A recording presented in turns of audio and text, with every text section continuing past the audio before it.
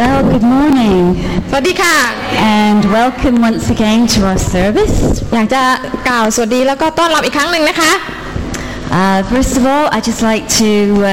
bring lots of love and greetings from Pastor Brian. ก่อนอื่นก่อนเลยนะคะก็อยากที่จะกล่าวสวัสดีจากอาจารย์ไบรอันนะคะ He's still away. ก็ยังไม่อยู่นะคะ But he comes back tomorrow. แต่ว่าพรุ่งนี้ก็จะกลับมาแล้ว But many thanks for your continued prayers and just continue to pray for him. ก็ขอบคุณนะคะที่อธิษฐานเผื่อแล้วก็ขอให้อธิษฐานเผื่อต่อไป It's been a very, very intense time. สำหรับอาจารย์ไบรอันก็เป็นช่วงเวลาที่ค่อนข้างจะเต็มไปด้วยพันธกิจรับใช้นะคะ He's living and working in a Bible college at the moment. เพราะตอนนี้นะคะท่านก็ไปพำนักอยู่ที่โรงเรียนพระคัมภีร์ทั้งรับใช้ทั้งสอนแล้วก็นอนกินที่นั่นนะคะ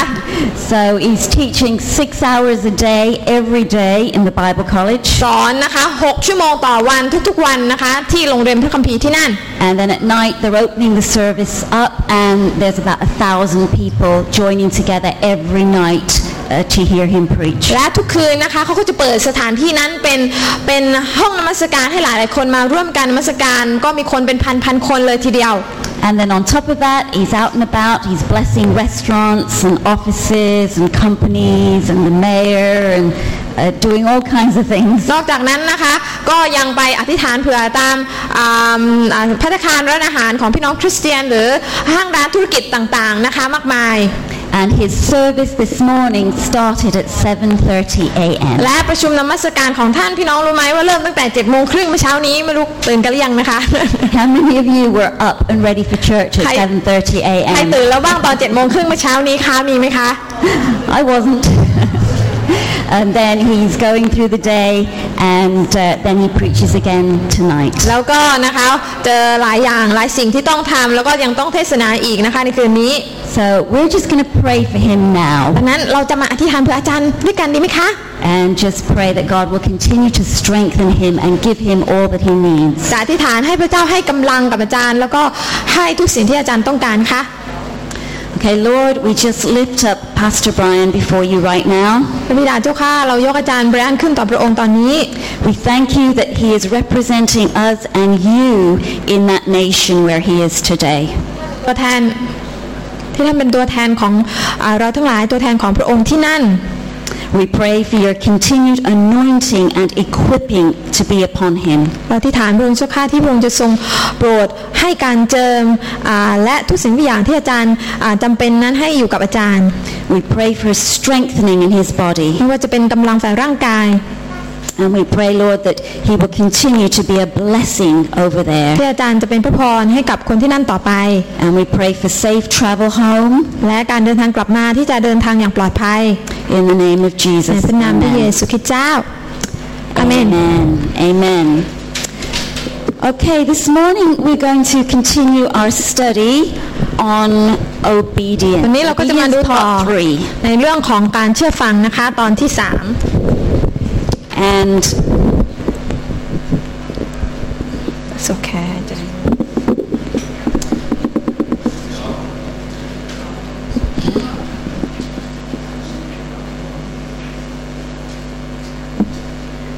okay, it does help when you switch things on, doesn't it? Okay, the secret to seeing extraordinary miracles take place is obedience to the word of God. นะคะเคล็ดลับของการได้เห็นการอัศจรรย์แบบsuperอัศจรรย์ก็คือการเชื่อฟังพระวจนะคำของพระเจ้า And we've already heard testimonies this morning to people being obedient to God's word and seeing miracles take เห็นไหม place. คะเราก็ได้เห็นแล้วถึงคำพยานเมื่อเช้านี้ที่ว่าเมื่อเวลาที่มีคนเชื่อฟังพระคำของพระเจ้าเขาจะได้เห็นการอัศจรรย์เกิดขึ้นยังไงได้บ้าง If Glenn and Julie and their family hadn't been obedient to God's word, nothing would be taking place in Krabi. ถ้าคุณแกลนคุณจูลี่ไม่ได้เชื่อฟังพระเจ้าใช่ไหมคะในการไปที่กระบี่ก็คงจะไม่มีการอัศจรรย์เกิดขึ้นอย่างแน่นอน All the miracles that Glenn is testifying about, they wouldn't be happening if it wasn't for their obedience. และการอัศจรรย์ที่คุณเกรซได้พูดไปก็คงจะไม่ได้เกิดขึ้นถ้าไม่มีการเชื่อฟังเกิดขึ้นเสียก่อน So miracles are the result of believing God's word. ดังนั้นการอัศจรรย์จึงเป็นผลที่มาจากการที่เราเชื่อพระคำพระเจ้าเสียก่อน And having faith that God's word is more real than our circumstances. และเชื่อว่านะคะพระคำพระเจ้าเป็นจริงมากกว่าสถานการณ์ที่เราเจอ And as we make him Lord of all, as we allow him to make the decisions for us, this is called wisdom. และเมื่อเราให้พระองค์เป็นองค์จอมเจ้านายในชีวิตของเราให้พระองค์ทรงนำเวลาที่เราตัดสินใจสิ่งใดแล้วเนี่ยการกระทำเช่นนั้นเราเรียกว่าสติปัญญา Because wisdom is basically applying God's word. เพราะสติปัญญาหมายความว่าเราเอาพระคำของพระเจ้าไปประยุกต์ใช้ในสถานการณ์นั้นๆ We heard a few weeks ago, it was Mary's faith in who her son is that gave her the confidence to talk to the servants at the wedding. เราได้ยินเมื่อ2 สัปดาห์ที่ผ่านมาว่าเป็นความเชื่อของนางมารีใช่ไหมคะที่นางมีในองค์พระเยซูทำให้นางไปบอกกับคนใช้ในงานแต่งงานนั้นว่าจงทำตามที่พระองค์ทรงบอก It was her faith that said, whatever he tells you to do, do it. และเธอก็บอกออกไปนะคะว่าในสิ่งที่พระองค์บอกให้เจ้าทำเจ้าก็จงทำ And last week we heard that it was Noah's faith in who God was that gave him the confidence to build the ark. และในอาทิตย์ที่ผ่านมาก็เช่นกันใช่ไหมคะเราได้ยินแล้วว่าเป็นเพราะความเชื่อที่โนอาห์มีว่าพระเจ้าทรงเป็นผู้ใดทำให้เขาสามารถที่จะก้าวออกไปในการที่จะสร้างเรือใหญ่นั้นได้ And in the same way, it's our faith in who God is that will cause us to trust and obey him. เช่นเดียวกันควรจะเป็นความเชื่อที่เรามีในพระเจ้าว่าพระเจ้ายิ่งใหญ่เพียงใดที่จะทำให้เราที่จะเชื่อฟังพระองค์และทำในสิ่งต่างๆที่พระองค์บอกให้เราทำ But we have to know that we've received his word to us. แต่เราต้องรู้ซะก่อนว่าเรานั้นได้รับพระคำของพระเจ้ามาหรือยังนั่นเองนะคะEven though it might involve doing something that might seem new, it might seem strange, we might get opposition, people might question us, we still need to have faith in God. แม้ว่าคนอื่นเขาอาจจะเยาะเย้ยเราหรือมีคำถามหรือมีความไม่เข้าใจเกิดขึ้นในการกระทำของเราก็ขอให้เรามั่นคงในการเชื่อฟังติดตามพระเจ้า Basically, obedience just means to hear intelligently, to consider something, to understand. การเชื่อฟังนะคะตามภาษาดั้งเดิมก็หมายความง่ายๆว่าการฟังอย่างชาญฉลาดการพิจารณาการมีความเข้าใจนั่นเอง It implies that we need to give our attention to something. มันหมายความว่าเราจำเป็นต้องตั้งใจที่จะฟังในบางสิ่งบางอย่าง In other words, it's just doing what you're told to do. พูดง่ายก็คือบอกอะไรอ่ะก็ทำอย่างนั้น How many times as parents have you said to your children, will you please just do what I tell you to do? คนที่เป็นพ่อเป็นแม่ก็คงจะรู้ใช่ไหมคะเวลาบอกลูกบอกหลานตัวเองฉันต้องบอกเธอกี่ครั้งว่าเธอต้องทำอย่างนี้ทำไมเธอยังไม่ทำ How many times when you were growing up did your parents say that to you? Will you just please do what I say? และกี่ครั้งคะที่เราเป็นวัยรุ่นเป็นเด็กเติบโตขึ้นมาที่พ่อที่แม่เราบอกเราว่านะคะเมื่อไหร่ลูกจะทำในสิ่งที่พ่อบอกลูกให้ทำเสียสักทีหนึ่ง Just hear the word and do it. แค่ฟังแล้วก็ไปทำสิ What's so difficult about that? มันยากตรงไหนนะคะฟังแล้วก็ไปทำเนี่ย It's so simple from the parents' point of view, but from the child's point of view, it's just so difficult. ในมุมมองของพ่อแม่เนี่ยมันเป็นเรื่องที่ง่ายมากเลยนะคะฟังแล้วก็ไปทำแต่ในมุมมองของเด็กในมุมมองของลูกเนี่ยมันเป็นอะไรที่มันยากเย็นแสนเข็ญมาก It's a bit like that with us and God. หลายครั้งนะคะระหว่างเรากับพระเจ้าก็เป็นเหมือนกัน Because God tells us to do something and we struggle with it so much. หลายครั้งพระเจ้าบอกให้เราทำบางสิ่งบางอย่างแต่มันมีความรู้สึกว่ามันยากจังเลยพระองค์เจ้าค่ะ But God says just trust me. พระเจ้าบอกว่า do what I tell you to do. วางใจในเราสิเชื่อฟังเราบอกอะไรเจ้าก็ทำสิ You see the two go together. ไหมคะมันเป็นอะไรที่ต้องไปด้วยกันสองอย่างนี้ Hear it and then do it. จงฟังแล้วก็จงทำตาม James in the first book of James it says don't just listen to God's word, do what it says. ในหนังสือยากอบได้บอกเราเอาไว้นะคะมีอีกตอนหนึ่งที่บอกว่าอย่าเป็นแค่คนที่ฟังพระคำพระเจ้าแต่เป็นผู้ที่ประพฤติตามพระคำพระเจ้าด้วย You see, we find it so difficult because when God asks us to do something, we very often don't know what the end result will be. หลายครั้งนะคะการที่เราทำตามพระเจ้าเนี่ยเราคิดว่ามันยากเพราะว่าในตอนท้ายเราไม่รู้ว่าผลลัพธ์จะออกมายังไง We're just not sure quite the how and the what and the when and the where. หลายครั้งเราไม่แน่ใจว่าโอ้พระองค์ทุกครั้งมันจะเป็นยังไงมันจะไปตรงไหนมันจะได้ยังไงAnd this is where we have to trust God because He sees the bigger picture. นี่แหละค่ะเป็นเวลาที่เราต้องเชื่อฟังพระเจ้าเพราะว่าพระเจ้าทรงมองเห็นภาพใหญ่ภาพรวมทั้งหมด And God just says, just trust me, do what I say. และพระเจ้าก็บอกว่าจงฟังเราจงเชื่อเราจงทำตามสิ่งที่เราบอกเจ้า So we're going to be looking at another character in the Old Testament. ดังนั้นในวันนี้เราก็จะมาดูนะคะชีวิตของอีกบุคคลหนึ่งในหนังสือพระคัมภีร์เดิม Someone like Noah, who we heard about last week, who heard God's word and acted upon it. ก็คล้ายๆกับโนอาห์ที่เราได้ฟังไปเมื่ออาทิตย์ที่ผ่านมาว่าเขาได้ฟังพระคำพระเจ้าแล้วเขาติดตามพระคำนั้นอย่างไร And the result of that word to this man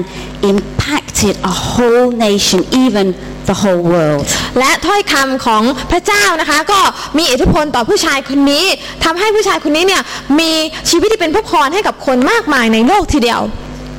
And that person is นั่นก็คือ Abraham. ชีวิตของอับราฮัมนั่นเอง So like Noah, Abraham was living at a time when there were only very few people following God. ก็คล้ายๆกับโนอาห์นะคะอับราฮัมมีชีวิตอยู่ในช่วงที่มีน้อยคนนักนะคะเป็นคนที่ติดตามพระเจ้า He grew up in a city where the god of the city was the moon god Sin. นะคะช่วงที่เขาเติบโตขึ้นมานะคะมีพระที่คนนมัสการก็คือเขานมัสการดวงจันทร์ก็คือเทพเจ้าซีนนั่นเอง So this tells us a lot about the spiritual condition of that city. นั่นก็ทำให้เรารู้ว่าเมืองที่อับราฮัมอาศัยอยู่เป็นเมืองที่มีบรรยากาศฝ่ายวิญญาณแบบไหนถูกไหมคะ But at the beginning of Abraham's story, we realize that Abraham must have had a very close relationship with God. แต่ในพระคัมภีร์เวลาที่เราอ่านเรื่องราวของอับราฮัมในตอนต้นๆเราก็เห็นได้ชัดว่าเขามีความสัมพันธ์ที่ค่อนข้างจะใกล้ชิดกับพระเจ้า Because we read that Abraham had heard God's voice and he was acting upon it. เพราะเราอ่านเจอว่าอับราฮัมได้ยินเสียงของพระเจ้าและเขากระทำตาม In Genesis 12 it says, The Lord had said to Abram, Leave your country, your people, and your father's household, and go to the land I will show you. I will make you into a great nation, and I will bless you. I will make your name great, and you will be a blessing. I will bless those who bless you, and whoever curses you, I will curse. And all peoples on earth will be blessed through you. So Abraham left as the Lord had told him. ในปฐมกาลบทที่12ข้อ 1-4 ได้บอกเอาไว้นะคะว่าพระเยโฮวาได้ตรัสแก่อับรามแล้วว่าเจ้าจงออกไปจากประเทศของเจ้าจากญาติพี่น้องของเจ้าและจากบ้านบิดาของเจ้าไปยังแผ่นดินที่เราจะชี้ให้เจ้าเห็นเราจะทำให้เจ้าเป็นชนชาติใหญ่ชนชาติหนึ่งเราจะอวยพรเจ้าทำให้เจ้ามีชื่อเสียงใหญ่โตและเจ้าจะเป็นแหล่งพระพรเราจะอวยพรผู้ที่อวยพรเจ้าและสาปแช่งผู้ที่สาปแช่งเจ้าบรรดาครอบครัวทั่วแผ่นดินโลกจะได้รับพระพรเพราะเจ้าดังนั้นอับรามจึงออกไปตามที่พระเยโฮวาได้ตรัสแก่ท่าน At that time he was still called Abram. ตอนนั้นอับราฮัมยังชื่อว่าอับรามอยู่นะคะ And God later changed his name to Abraham. หลังจากนั้นพระเจ้าถึงจะเปลี่ยนชื่อเขาให้เป็นอับราฮัม Which meant father of many nations. ซึ่งแปลว่าบิดาของชนชาติมากหลาย Okay, the Lord had said to Abram. พระเจ้าตรัสกับอับรามนะคะ And if we look at that word said in Hebrew, it means to say, to answer, to appoint, to challenge, to command. คำดั้งเดิมนะคะในภาษาฮีบรูที่แปลว่าตรัสในภาษาไทยก็แปลว่านะคะการตอบการแต่งตั้งการท้าทายการสั่งนั่นเอง To answer, to challenge. นะคะการตอบการท้าทาย So this suggests that there were conversations going on between Abraham and God. ดังนั้นตรงนี้ก็หมายความว่า มันมีการสนทนาการเกิดขึ้นระหว่างพระเจ้ากับอับราม And maybe Abraham had been seeking God as to direction in his life. และอับรามคงจะแสวงหาน้ำพระทัยพระเจ้าว่าพระองค์ต้องการให้เขาเนี่ยดำเนินชีวิตยังไงบ้าง And so this was God's answer to him. Go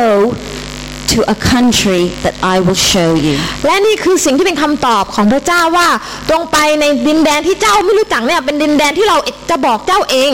Leave your own country behind and your people and your household and go to a land that I will show you. เจ้าจงจากญาติพี่น้องพ่อแม่ญาติสนิทมิตรสหายของเจ้าไปและไปในที่ที่เราจะสำแดงให้เจ้าได้รู้ Now throughout the years many of you have heard on several occasions Pastor Brian and I give testimony about these verses. ก็หลายปีที่ผ่านมาพี่น้องเองคงจะมีโอกาสได้ยินคำพยานของอาจารย์แร่และอาจารย์มันเกเรตนะคะเกี่ยวกับชีวิตงานรับใช้ว่ามันเกี่ยวข้องกับพระคัมภีร์ตอนนี้ยังไงบ้าง Because it was through this passage that the Lord confirmed our calling to Thailand. เพราะเป็นพ่อพระคัมภีร์ตอนนี้จากปฐมกาลบทที่12นั่นเองที่พระเจ้าทรงประทานให้กับอาจารย์ทั้งสองในการยืนยันในการคอนเฟิร์มในการที่จะให้ท่านมาเป็นมิชชันนารีที่ประเทศไทย You see, we've been seeking God for His direction for our lives. ตอนนั้นนะคะทั้งสองก็แสวงหาน้ำพระทัยพระเจ้าในชีวิต And this was His answer to us. และนี่คือคำตอบที่พระเจ้าให้กับอาจารย์ทั้งสอง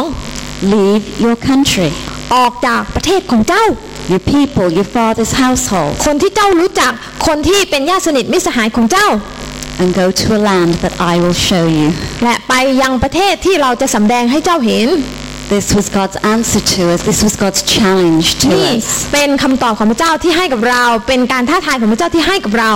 And just like Abraham, we didn't know where we were going. และก็เหมือนกับอับรามในตอนนั้นนะคะที่ก็ไม่รู้เหมือนกันว่าดินแดนที่พระเจ้าจะให้ไปเนี่ยคือไม่เคยรู้จักมาก่อน We'd never been to Thailand before. ตอนนั้นยังไม่เคยมาประเทศไทยมาก่อนเลย I didn't even know where it was. ตอนนั้นในแผนที่ก็ยังไม่รู้ชี้ไม่ถูกด้วยซ้ำว่าประเทศไทยอยู่ตรงไหน And so we began to get maps out and we began to learn about Thailand. ดังนั้นนะคะเราก็เลยเอาแผนที่มากางแล้วก็มันดูว่ามันอยู่ตรงไหนแล้วก็เรียนรู้จักเกี่ยวกับประเทศนี้มากขึ้น And we thought, oh, okay, thank you, God. That sounds like a nice place to go. และหลังจากนั้นเราก็โอเคพระเจ้าถ้าพระเจ้าจะให้ไปก็เราก็ยอมเชื่อฟังที่จะไป Until we went to the zoo. จนกระทั่ง เราไปที่สวนสัตว์ And we saw all the insects and all the reptiles that were found in Thailand. นะคะที่สวนสัตว์ที่นู่นนะคะแล้วก็เขาก็บอกว่ามีสัตว์ประเภทไหนบ้างสัตว์เลื้อยคลานประเภทไหนบ้างที่อยู่ในประเทศไทย I thought, God, have you got it right? ก็เลยถามพระเจ้าพระองค์เจ้าค่ะแน่ใจแล้วเหรอว่าพระองค์จะส่งลูกไปที่นี่จริง But I can honestly say I haven't seen half of those insects and reptiles in all the 23 years that I've lived ๆแต่ here. อยู่มา23ปีในประเทศไทยเนี่ยยังไม่ค่อยจะเห็นสัตว์ที่ตัวเองนะคะไปเห็นในสวนสัตว์นั้นเลยที่เขาบอกว่าจะมีในประเทศไทยนะคะ So I don't think they live in Phuket, ส so ง we're สัย safe. มันคงจะไม่มี สงสัยบ้านมันไม่มีนะคะที่ภูเก็ตมันไปทำบ้านอยู่ที่อื่นงั้นคิดว่าเราคงปลอดภัยนะคะ But even so, when God said this to us, it was a big challenge. แต่ถึงตอนนั้นนะคะก็เป็นอะไรที่เป็นการท้าทายที่ยิ่งใหญ่มาก It was a big step of faith. เป็นการก้าวไปด้วยความเชื่อก้าวใหญ่ทีเดียว It involved we had to give up our jobs, which involved our financial security. เพราะการที่จะออกจากประเทศอังกฤษมาที่นี่นะคะเราก็ต้องลาออกจากงานซึ่งเป็นงานที่เราก็มีเงินเดือนที่โอเค And so we really had to trust God to provide for us. เราจึงจำเป็นต้องไว้วางใจให้พระเจ้าจัดเตรียมให้กับเราที่นี่ But praise God, He's never let us down. แต่ขอบคุณพระเจ้าที่พระเจ้าก็ไม่เคยที่จะละทิ้งเราไป We had to tell our families. เราต้องบอกครอบครัวของเรา And some of our families are non-believers and they didn't understand what we were doing. และบางคนนะคะในครอบครัวเขาก็ไม่ได้เป็นคริสเตียนเขาก็ไม่เข้าใจหาว่าเรานี่ทำอะไรแปลกๆนะคะมีบ้านอยู่ดีๆไม่อยู่ And even today they don't understand ข what นาด we're วันนี้ doing. เขาก็ยังไม่เข้าใจนะคะว่าทำไมถึงไม่อยู่ที่โน่น We had to tell our friends, we had to tell our church. เราต้องบอกคริสตจักรของเราบอกเพื่อนๆของเราที่โน่น And so it was a very big step. ดังนั้นมันเป็นอะไรที่เขาเรียกว่าเป็นการพลิกผันชีวิตครั้งใหญ่ All we knew that was familiar and comfortable at that time, God said, leave it. สิ่งที่มันเป็นความเคยชินของเราสิ่งที่เป็นความสะดวกสบายของเราพระเจ้าบอกว่าจงออกจากตรงนั้นไป And all we had when we arrived here was 2 suitcases and God's promise that He would be with us. และสิ่งที่เรามีนะคะตอนที่มาถึงประเทศไทยก็คือกระเป๋าคนละใบและพระสัญญาของพระเจ้าว่าพระเจ้าจะไม่ละทิ้งเรา And we had no idea how it would work out. และเราก็ไม่รู้เลยว่าชีวิตในอนาคตนั้นจะเป็นยังไง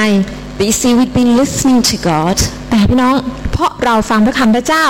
We received His word. เรารับพระคำนั้นเข้ามาในหัวใจ And we acted in faith on His word. และเราก็ทำตามพระคำที่พระเจ้าให้ด้วยความเชื่อนั่นเอง And you know, praise God, I am so glad we did. และอยากจะบอกว่าขอบคุณพระเจ้าที่เราได้เชื่อฟังพระองค์ Because look what's happening today. และนะคะถ้าไม่มีวันนั้นก็จะไม่มีวันนี้ใช่ไหมคะ Where would we be this morning? เช้านี้ก็คงจะไม่มีใช่ไหมคะ You know, the blessings of obedience are just so amazing. พระพรแห่งการเชื่อฟังเป็นพระพรที่ยิ่งใหญ่มากๆนะคะพี่น้อง And I love this nation that God's called me to. และดิฉันก็รักชนชาตินี้ที่พระเจ้าเรียกให้ดิฉันมาอยู่ And I'm just so blessed to be here. และรู้สึกเป็นพระพรที่ได้มาอยู่ที่ประเทศนี้ You know, some of our friends and family pay fortunes to come here on holiday. พี่น้องคะมีเพื่อนๆญาติสนิทของเรามากมายที่กว่าเขาจะมาถึงที่นี่ได้ต้องจ่ายค่าเครื่องบินนะคะแพงมากกว่าที่ได้มาเที่ยวประเทศนี้ใช่ไหมคะ And God's called me to live here to serve Him. แต่พระเจ้าดันเรียกให้ดิฉันมาอยู่ที่นี่ประจำรับใช้พระองค์ที่นี่ตลอดชีวิต And I'm just so blessed. Thank you, Lord. แล้วก็ขอพระคุณพระเจ้ามากนะคะเป็นพระพรอย่างมาก Thank you, Lord. ขอบคุณพระเจ้า You know, over the years, I've read these verses many times. พี่น้องคะหลายปีที่ผ่านมาที่อ่านถ้อยคำตอนนี้หลายครั้งนะคะ And they are so transformational. และพระคำตอนนี้ก็เป็นอะไรที่มีพลังแห่งการพลิกฟื้นซ่อนอยู่ There's so much in them about God blessing nations. มันมีอะไรที่เป็นสิ่งที่นำมาซึ่งพระพรของพระเจ้านะคะยังชนชาติ And I used to wonder, how can I have an impact on a nation? How can I bless a และ nation? ดิฉันก็ตั้งคำถามกับตัวเองนะคะว่าฉันจะเป็นพระพรให้กับชนชาตินี้ได้ยังไง But since we've come to believe in transformation, I know how we can bless nations. แต่เมื่อเราได้มาเรียนรู้เรื่องราวของการพลิกฟื้นเหมือนกับว่าพระเจ้าก็บอกให้เราได้รู้ว่าเราจะเป็นพระพรเราจะเป็นผู้ที่อวยพรชนชาตินี้ได้ยังไง And I am convinced that together we can have an impact on this nation and the nations of the world. และฉันก็มั่นใจด้วยหัวใจเต็มที่ว่าพระเจ้าจะอวยพรชนชาตินี้ผ่านทางชีวิตของเราได้ Amen? Amen? Amen. What does paradigm 1 say? จำได้ไหมคะหลักการพลิกฟื้นอันที่1บอกว่ายังไงใครจำได้บ้าง Called to disciple nations. We are called to disciple nations. That's right. Amen. Amen. What is the first point of our church vision? และคริสตจักรของเรามีนิมิตอันแรกบอกว่าอะไรห้ามหันหลังไปดูนะ Don't turn around and look. Don't turn around and look. They're very obedient. They just turn around. We are a large and influential body of people dedicated to the transformation of nations. อันแรกเลยนะคะของคริสตจักรในบรรดาประชาชาติก็คือเราจะเป็นพระกายของพระคริสต์ที่ประกอบด้วยคนกลุ่มใหญ่และมีอิทธิพลในการพลิกฟื้นชนชาติ Amen? Amen. Amen. So do you believe that God can bless nations through you? ดังนั้นพี่น้องเชื่อไหมคะว่าพระเจ้าสามารถที่จะอวยพรชนชาติของเราผ่านทางชีวิตของท่านทั้งหลายได้ Amen. Amen. I believe He can and I believe He is already. ดิฉันเชื่อว่าพระองค์ทำได้และพระองค์ได้ทำไปแล้วเรียบร้อยแล้ว Where Pastor Brian is at the moment. ตอนนี้นะคะที่อาจารย์ไบรอันไปเนี่ย He's teaching in a Bible college and he's teaching several hundred students how to build a transformation church. ตอนนี้อาจารย์ไบรอันสอนที่โรงเรียนพระคัมภีร์ก็สอนนักเรียนเป็นร้อยคนว่าจะสร้างคริสตจักรแห่งการพลิกฟื้นได้ยังไง And he's using us as an example. และอาจารย์ใช้ใครรู้ไหมคะเป็นตัวอย่าง ใช้พี่น้องทั้งหลายนี่แหละค่ะไปเล่าให้นักเรียนคนนู้นฟังคนนี้ฟังนะคะว่าแบบอย่างแห่งการทำคริสตจักรแห่งการพลิกฟื้นทำไง He's sharing our stories and our testimonies with them to encourage them and build up their faith. อาจารย์ก็เอาเรื่องราวคำพยานของเราทั้งหลายนี่แหละค่ะไปแบ่งปันให้กับเขาฟังเพื่อความเชื่อของเขาจะได้เพิ่มพูนขึ้น And so many people that he's met over the last 10 days are coming to our conference in August. แล้วก็มีหล ลายคนทีเดียวที่นู่นนะคะที่อยากที่จะมาร่วมประชุมพลิกฟื้นกับเราที่จะจัดขึ้นในเดือนสิงหาคมนี้ที่ภูเก็ต because they want to learn more เพราะเขาอยากจะเรียนรู้เพิ่มเติมขึ้น and because they want to meet you และเขาก็อยากจะพบพี่น้องทั้งหลาย because they're so amazed at what God is doing in Phuket เพราะเขารู้สึกประทับใจนะคะในสิ่งที่พระเจ้าทรงกระทำในชีวิตของท่าน because you see if Pastor Brian hadn't heard from God that it was right for him to go there เพราะว่าถ้าอาจารย์ไบรอันนะคะไม่ได้ฟังจากพระเจ้าซะก่อนว่านี่เป็นสิ่งที่ใช่ที่ว่าพระเจ้าบอกให้อาจารย์ไปที่นั่นเนี่ย and if he hadn't have obeyed God by going they wouldn't have heard and nothing would be happening และถ้าไม่เชื่อฟังโดยการเดินทางไปใช่ไหมคะพวกคนทั้งหลายเหล่านั้นก็คงจะไม่ได้ฟังในสิ่งที่อาจารย์ได้เล่าให้เขาฟังแล้วก็คงจะไม่มีอะไรเกิดขึ้น and that nation would not be being impacted by God และชนชาติที่อาจารย์อยู่ก็คงจะไม่ได้รับพระพรนะคะที่มาจากพระเจ้า and he's had some amazing opportunities to talk and pray with peopleอาจารย์ได้เจอกับหลายคนมีประสบการณ์ที่เยี่ยมยอดมากๆในการอธิษฐานเผื่อหลายคน people in very high and influential positions Pastor Brian has had an input into their lives หลายคนรวมทั้งคนที่ค่อนข้างจะมีเขาเรียกว่าอิทธิพลอยู่ในตำแหน่งสูงนะคะหรือคนที่มีอิทธิพลในจังหวัดในประเทศเนี่ยก็ได้รับพระพรผ่านทางการได้มาพบมารู้จักกับอาจารย์ไบรอัน and people are dedicating their companies their businesses to God to see transformation come to their city มีหลายคนที่เขาได้อุทิศนะคะธุรกิจของเขาให้เป็นธุรกิจของพระเจ้าให้พระเจ้าเป็นเจ้าของนะคะ But it all starts with hearing God's word, receiving His word, and obeying what He says. สิ่งต่างๆเหล่านี้นะคะมีจุดเริ่มต้นที่การที่เราได้รับพระคำพระเจ้าและเชื่อฟังพระคำพระเจ้าซะก่อน So we're going to look at some lessons from Abraham's life, and we're going to see what does it really mean to be obedient. ดังนั้นเราจะมาดูนะคะบทเรียนจากการศึกษาชีวิตของอับราฮัมด้วยกันว่าการเชื่อฟังหมายความว่าอะไรบ้าง So obedience in the Christian life involves listening. อันแรกเลยนะคะการเชื่อฟังอันแรกก็คือการฟัง In order to know what we have to do, we have to listen. ก่อนที่เราจะรู้ว่าเราต้องทำอะไรเราก็ต้องฟังซะก่อน But we have to listen with understanding. แต่ไม่ใช่ฟังเฉยๆเราก็ต้องฟังด้วยความเข้าใจ Jesus said, "My sheep hear my voice and they follow me." พระเยซูตรัสว่าแกะของเราย่อมฟังเสียงของเราและเรารู้จักแกะเหล่านั้นและแกะเหล่านั้นก็ตามเรา Okay, so we listen, we understand, we know what to do,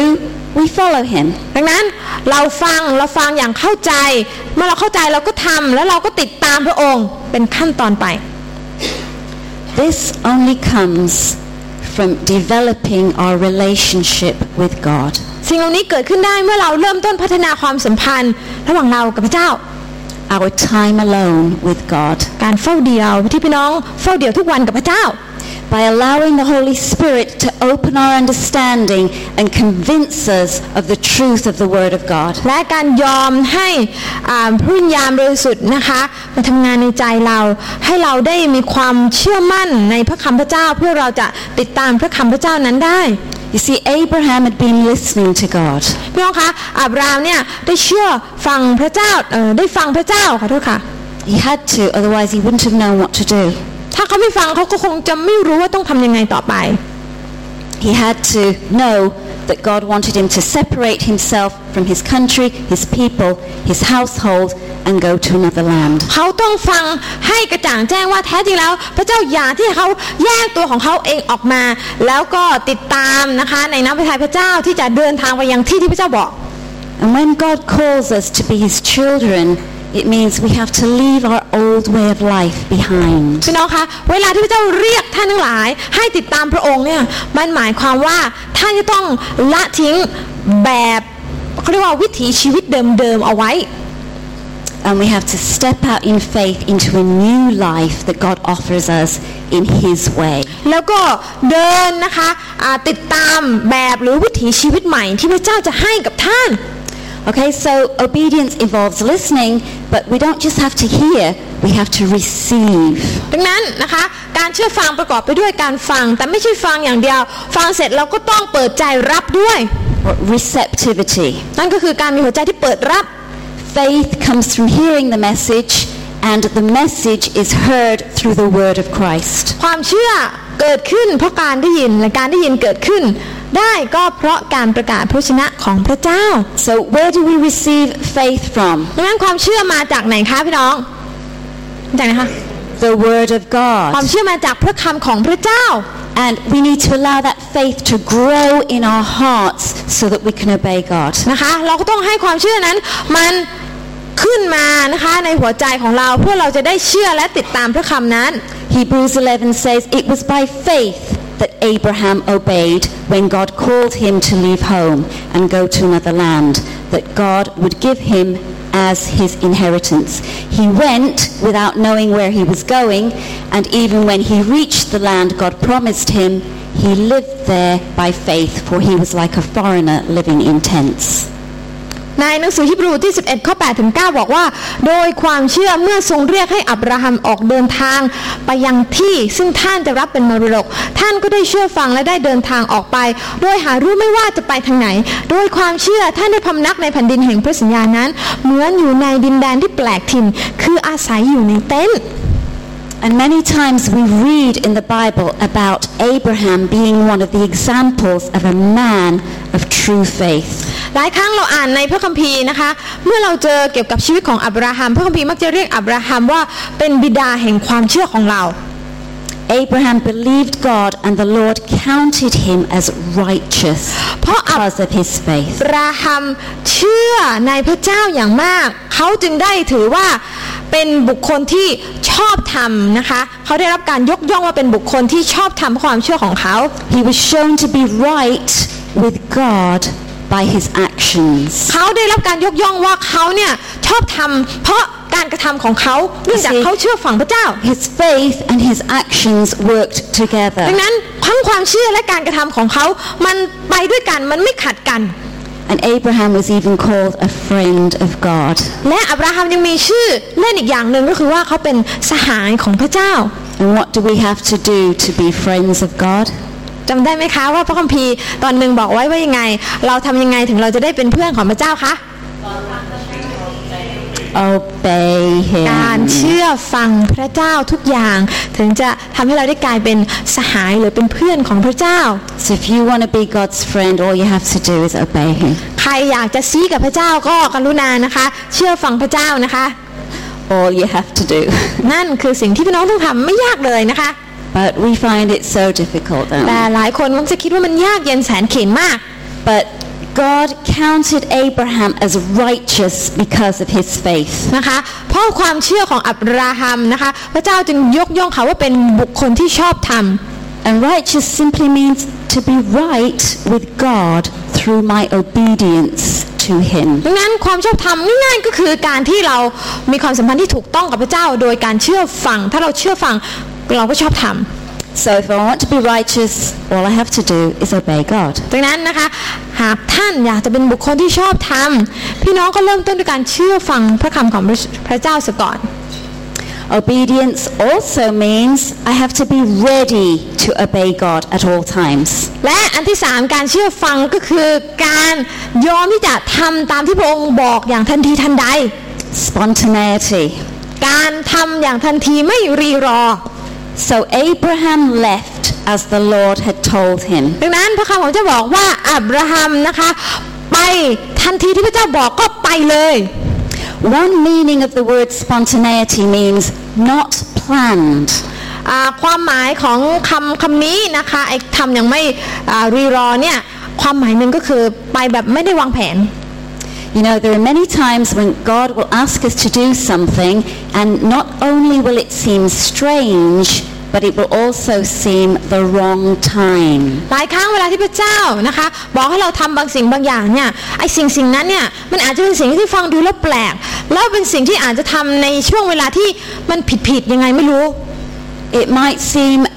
to come at the most inconvenient time. อาจจะเป็นสิ่งที่พระเจ้าบอกให้ทำในช่วงเวลาที่เรายังไม่ค่อยสะดวกสักเท่าไหร่พระองค์เจ้าข้าลูกไม่ค่อยอยากจะทำตามสักเท่าไหร่ And we might be enjoying doing something, and when God comes in and asks us to do something else, it might not be in our plans. พูดง่ายก็คือว่าเราอาจจะกำลังดำเนินชีวิต enjoy อยู่กับบางสิ่งบางอย่างที่เรากำลังทำอยู่แต่อยู่ๆพระเจ้ามาบอกให้ทำอีกอย่างหนึ่งมันเป็นอะไรที่พระองค์เจ้าข้าเวลาของพระองค์นี่มันไม่ค่อยตรงกับเวลาของลูกสักเท่าไหร่ There was a time in my life when coming to Thailand wasn't in my plans. เหมือนกับอาจารย์ใช่ไหมคะที่ตอนที่พระเจ้าบอกให้มาประเทศไทยเนี่ยพระองค์เจ้าข้าช่วงเวลานั้นมันยังไม่เหมาะนะพระองค์เจ้าข้า But I'm glad it was in God's plan. แต่ขอบคุณพระเจ้าว่าเวลาของพระเจ้าดีกว่านะคะ Through a series of events, God spoke to me,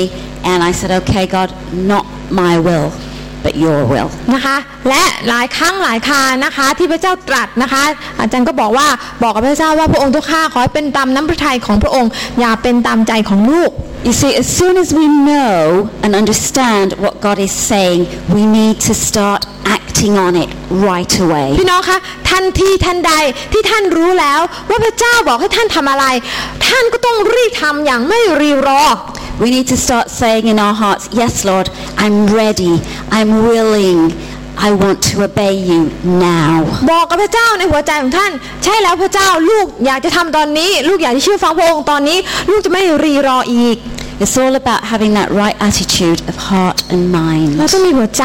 มีท่าทีที่ถูกต้องกับพระเจ้านะคะพี่น้อง It's all about lordship. มันการมาเป็นคริสเตียนคือการให้พระเจ้าเป็นเจ้านายนะคะไม่ใช่เราเป็นเจ้านาย And you know, if we make Lord the Lord of everything in our lives, that also includes our time. นะคะการที่เราให้พระเยซูเป็นองค์จอมเจ้านายในชีวิตของเราเนี่ยหมายความว่าพระองค์เป็นเจ้าของเวลาของเราด้วย We need to be ready to do His will at all เราต้อง times. พร้อมที่จะทำตามน้ำพระทัยของพระเจ้าตลอดเวลาไม่ใช่เฉพาะเวลาที่เราสะดวก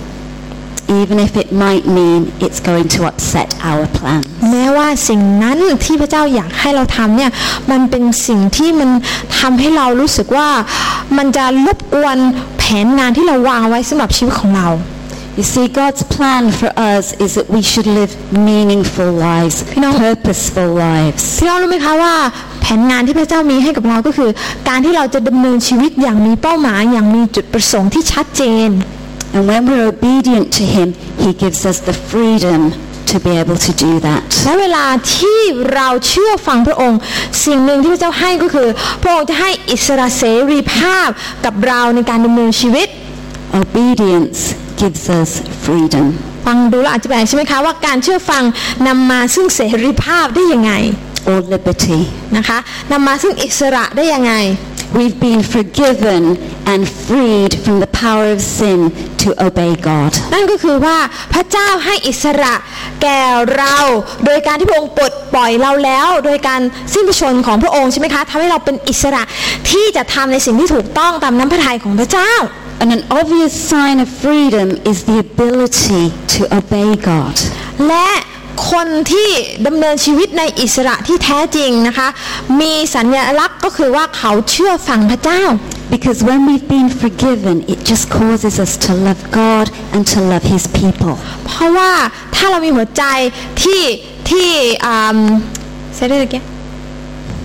เวลาที่เราเชื่อฟังพระเจ้านะคะมันจะทำให้เรารักทั้งพระเจ้าและรักพี่น้องของเรามากยิ่งขึ้นประมาณนั้น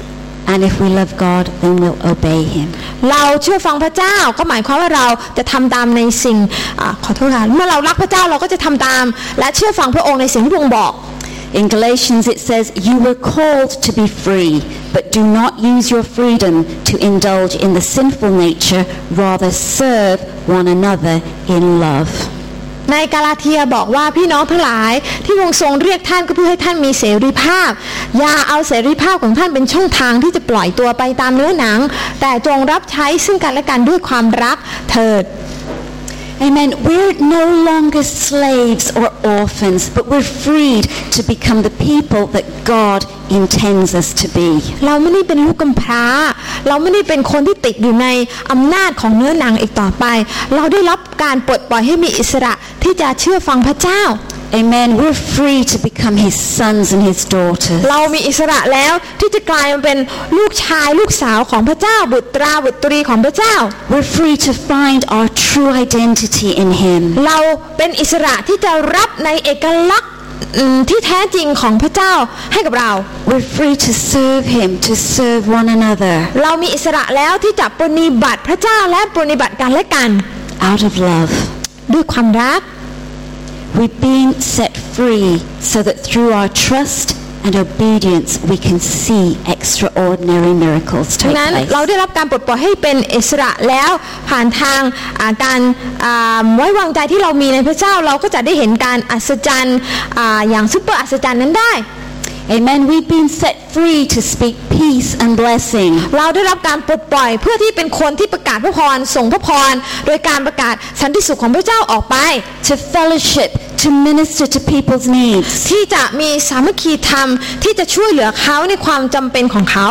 We've been set free to bring the kingdom of God near to people. และการนำแผ่นดินของพระเจ้าให้ใกล้คนเหล่านั้นมากขึ้นมากขึ้น And we've been set free to transform nations. เราได้รับการปลดปล่อยเพื่อเราจะเป็นผู้ที่นำการพลิกฟื้นให้เกิดขึ้นในชนชาติของเรา Amen. อาเมนอาเมน Amen. So obedience in the Christian life involves listening, receptivity,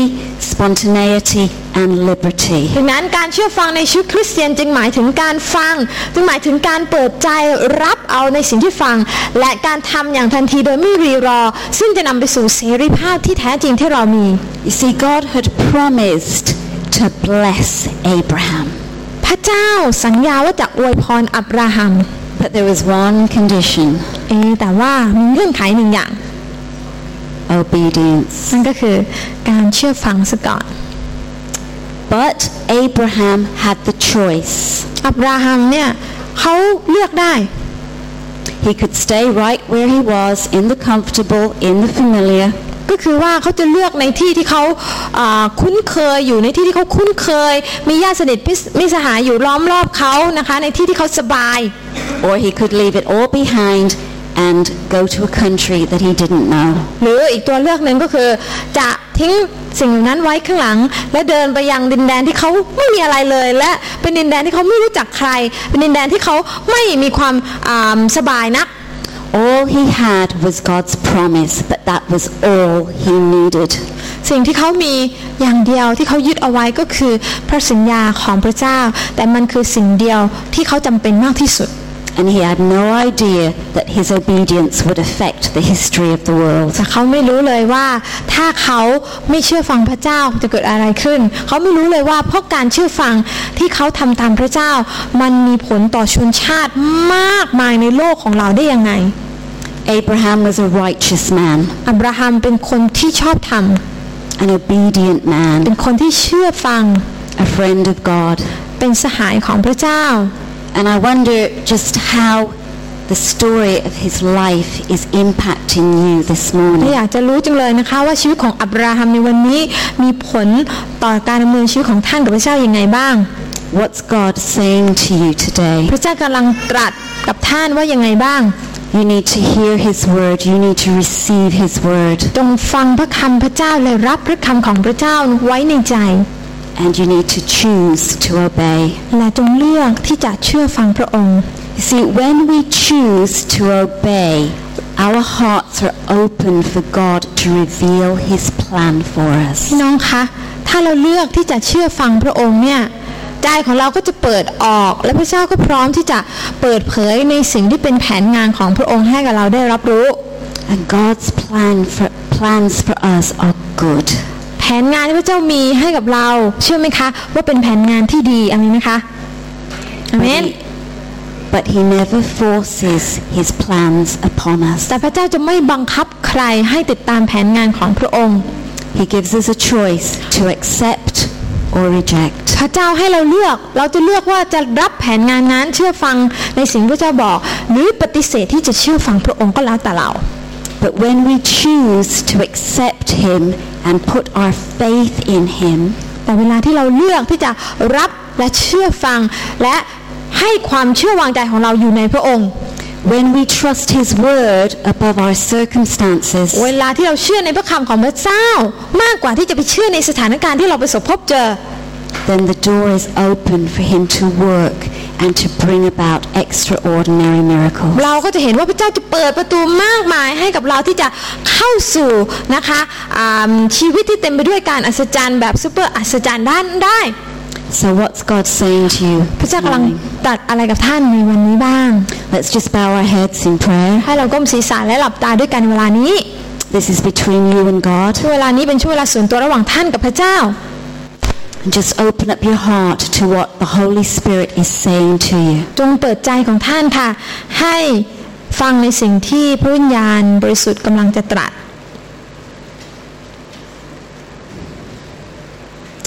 Lord, I pray that you'll help us to really hear and understand what you're saying to us this morning. พระองค์เจ้าข้าเราอธิษฐานที่พระองค์จะทรงโปรดให้เราได้ฟังในสิ่งที่พระองค์กำลังตรัสนั้นอย่างเข้าใจ Help us, Lord, to receive your word and to be willing at all times to obey you. ขอให้เราที่จะฟังแล้วก็เชื่อฟังพระองค์เจ้าข้าปฏิบัติตามอย่างไม่รีรอนั้นได้ There may be some here and God's asking you to leave your old way of life behind. อาจจะมีหลายคนในที่นี้ที่พระเจ้ากำลังบอกให้ท่านที่จะละทิ้งวิถีชีวิตเก่าๆของท่านเสีย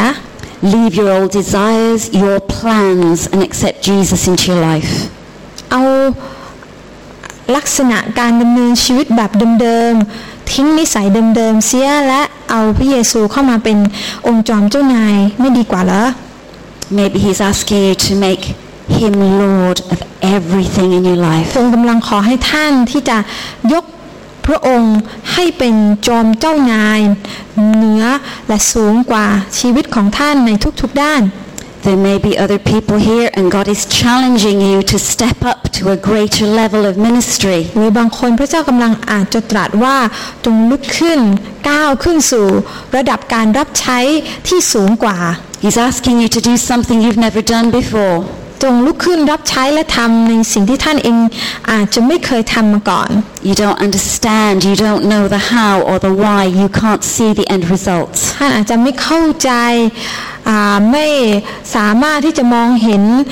ถึงผลลัพธ์ในตอนท้ายได้ว่าถ้าท่านเชื่อฟังพระเจ้าแล้วอะไรจะเกิดขึ้น But God's just asking that you trust Him. แต่พระเจ้าขอจากท่านแค่เพียงว่าให้ท่านวางใจในพระองค์ก็เท่านั้น Because the choice that you make this morning could have a far bigger impact than you could ever possibly dream of. เพราะว่าการเลือกที่ท่านจะเลือกในวันนี้มันจะมีผลที่ขยายออกไปเกินกว่าที่เราจะสามารถอย่างรู้ได้ด้วยซ้ำ It could impact nations. มันอาจจะเป็นสิ่งที่มีผลไปยังชนชาติ It could impact the next generation. หรือมีผลไปยังคนชั่วอายุถัดไป But wherever you are in your journey with God, God promises to walk with you. ไม่ว่าท่านอยู่ตรงไหนกับพระเจ้าพระองค์สัญญาที่จะเดินกับท่าน And you know where you are with God. ท่านรู้ว่าท่านเองตอนนี้เดินอยู่ณตรงไหนกับพระเจ้า You know what He's saying to you. พระองค์ท่านคงรู้ดีว่าพระองค์กำลังพูดอะไรกับท่าน And Lord, we just ask for your wisdom and for your Holy Spirit to guide in all the decisions that have to be made. พระองค์เจ้าข้าเราขอให้พระองค์ที่จะทรงเคลื่อนไหวขอประทานสติปัญญาที่เราจะได้รู้ว่าพระองค์กำลังพูดอะไร I pray, Lord, that we would hear your voice. ขอให้เราฟังเสียงของพระองค์ We would choose to receive your และ word. ขอให้เราที่จะเลือกที่จะรับพระคำนั้น We would choose to obey you. ขอให้เราเลือกที่จะเชื่อฟังอย่างทันที Lord, we want to be your friends this พ morning. ระเจ้าเราอยากจะเป็นมิตรสหายของพระองค์ในวันนี้ And we thank you that you have good plans เรา for ขอบคุณพระ us. เจ้าพระองค์ทรงมีแผนงานที่ดีให้กับเราทุกคน And we thank you that when we open our hearts to you, these plans will be และเรา revealed. ขอบคุณพระเจ้าเมื่อเราเปิดใจของเราออกเชื่อฟังพระเจ้าแผนงานนั้นพระองค์จะค่อยๆนำเราทีละขั้นทีละก้าว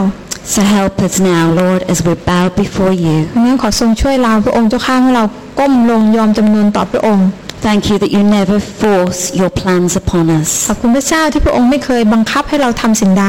but you guide us. พระองค์เป็นผู้ที่นำและเปิดโอกาสให้กับเรา And you promise to be with us. พระองค์เปิดโอกาสและพระองค์ยังทรงสัญญาด้วยว่าจะอยู่กับเรา And that's all we need, Lord. และนั่นละคือสิ่ง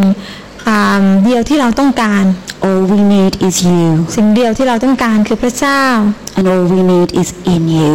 สิ่งเดียวที่เราต้องการนั้นล้วนอยู่ในพระองค์ So help us to make the right choice. ดังนั้นช่วยให้เราที่จะตัดสินใจอย่างชาญฉลาด In the name of ใน Jesus. พระนามของพระเยซูคริสต์เจ้า Amen. เอเมน Amen. อาเมน God bless you. ขอให้พระเจ้าอวยพรพี่น้องทุกท่าน Have a great week. ให้ท่านมีเวลาและสัปดาห์ที่ดีนะคะ And if any of you would like further prayer or somebody to talk to, just come and one of the leaders will be available to help you and ใคร pray อยาก with จะ you. ให้มีผู้นำอธิษฐานเผื่อก็คุยกับผู้นำคนนั้นได้นะคะ God bless you. พระเจ้าอวยพรค่ะพี่น้อง